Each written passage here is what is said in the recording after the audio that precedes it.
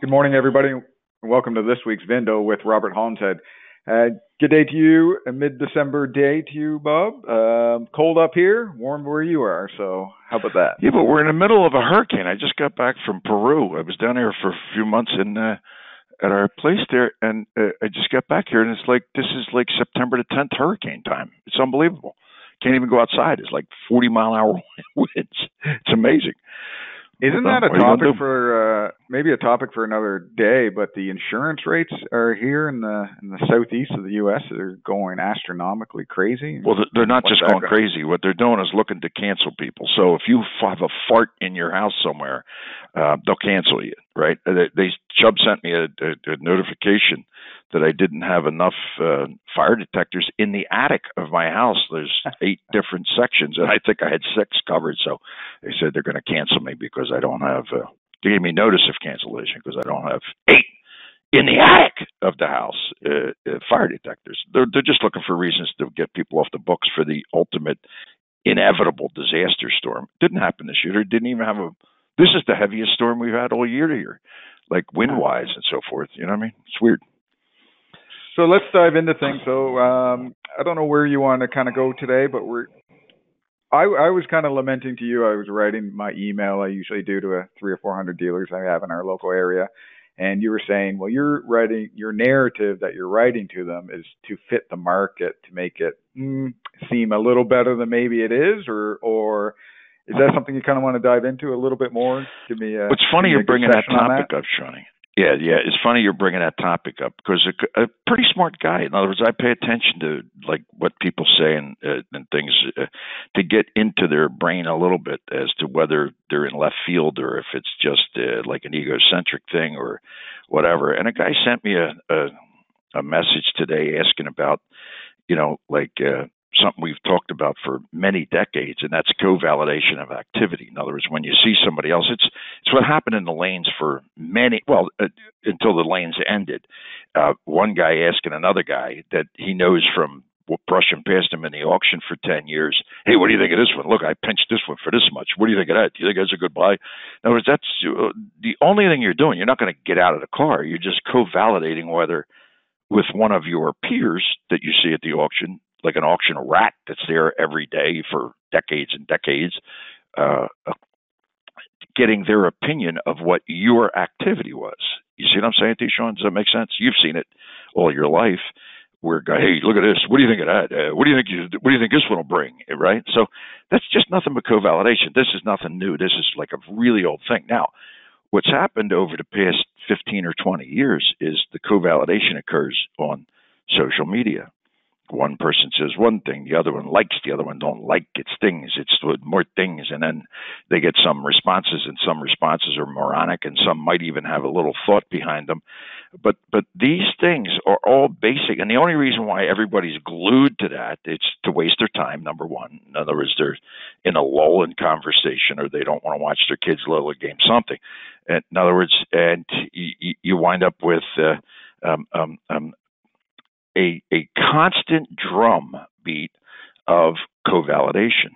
So this particular instance, the guy said, what do you think would happen if people with high, um, what do you call it, engagement on social media would start to say, the market's getting better. When the market's not that bad because all you see is negative posts saying the market sucks.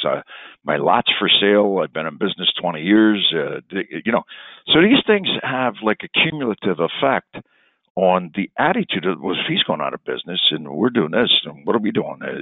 Well, I'm happy to see him go. In subliminally, you understand? In other words, nobody would ever say that. But it's human nature. Everyone gets. I would call it I shouldn't say everyone, the vast majority of humans feel better when the other person, especially in their peer group, are doing worse. You can deny it if you want to, but it makes you feel smarter and better and all the rest of it, right? It's also has a lot to do with why some people take I would call it little tidbits of how other people do business, how they say things, how they talk about things, and kind of add it to they plagiarize and add it to their vernacular. You see what I'm saying to you, Sean? It's emulation is the highest form of admiration. You see what I'm saying? So in other words, it's not a negative thing necessarily when someone plagiarizes. It's just basically meaning that they saw value in what you're saying or doing or how you do things, and trying to put it into their modus operandi. I mean, I've seen it for all my life.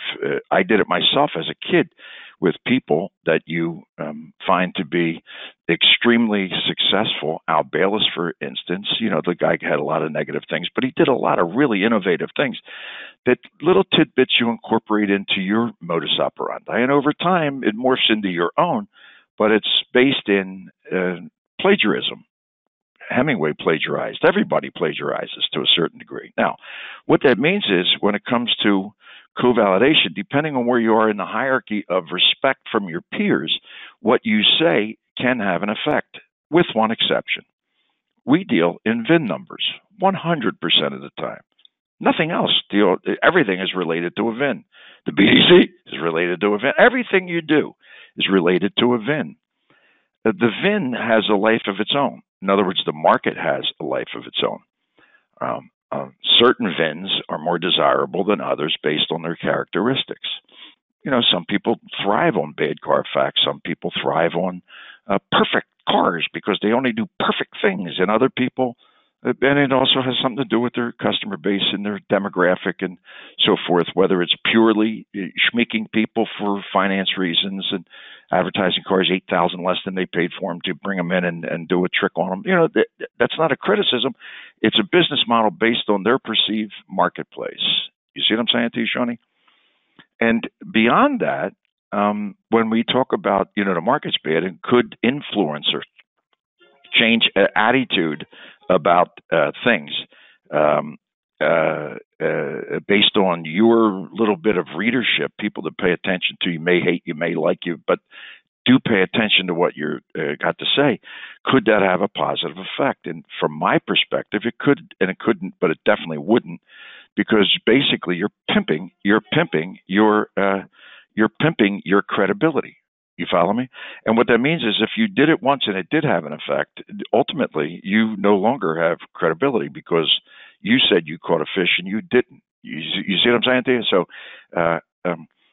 this also gets broken down into another category. Go ahead, Shawnee. I don't want to lose this thought, though. Let me just blabber this first. You follow me? Yeah. And then when you talk about the commodity value of a VIN, how much it's worth, then you got to break it into other categories. At what price range? In other words, in what brands? Are you talking about a $300,000 car? Are you talking about a $100,000 car? Are you talking about an $80,000 car? Are you talking about only Mercedes? You're only talking about EVs. You're talking about junk. You're talking about bad Carfax cars that have a $15,000 less value. It's a normal one's worth $45,000. This one's worth $30,000. How are you going to sell it? So then you got to think about how those cars are reacting in the marketplace at the moment, right? So you can't do these blanket evaluations of how the market is. No, you gotta. Nobody has to do anything. When I say you gotta, I think it's smart to break it down to actually understand what category you're talking about. Are you talking about a 15G and under?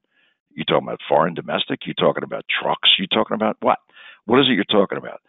Because when you start reading things in social media or blabbermouths that are shooting their opinions out there like they know what they're talking about, you have to break that down a little deeper.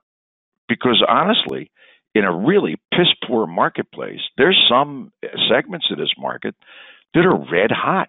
These $200,000, $300,000, $400,000 cars are unbelievably good compared to a bad Carfax 30,000 mile Honda, late model Honda. You follow me?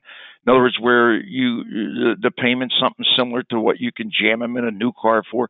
That turns that category of car into a bit of a pariah. You see what I'm saying? It don't fit into, so, and therefore the market sucks on that car. And could you say that the market's getting better or we bottomed out?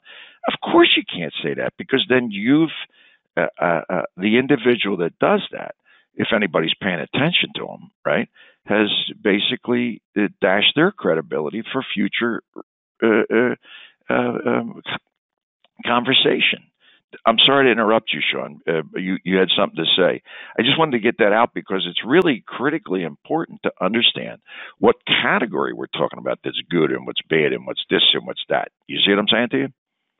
Well, it's interesting. So I was listening to satellite radio, listening to the Rural Network, and they were talking about corn bushels of corn, what they're going for in the commoditized market. And what you're Hmm. saying is there are so many different segments of VINs and cars that to say blanket statements is an exercise in futility, really, Shorty, you to talk couldn't about the bring up whole a better market. example.